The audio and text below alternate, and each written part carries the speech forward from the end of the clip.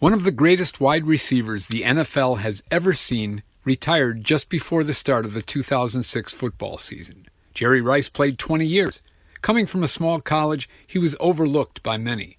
The word on Rice? He's too slow and isn't worth a high draft pick. That's what the scouts were telling 49ers president Carmen Policy. One of our most prominent scouts felt Jerry Rice was no better than a sixth-round pick. But head coach Bill Walsh wasn't buying it.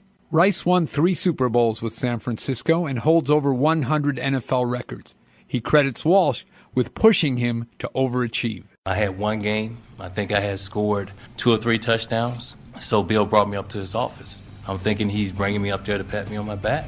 He told me he needed more. That's a September moment in sports history. I'm Jack Schmerer.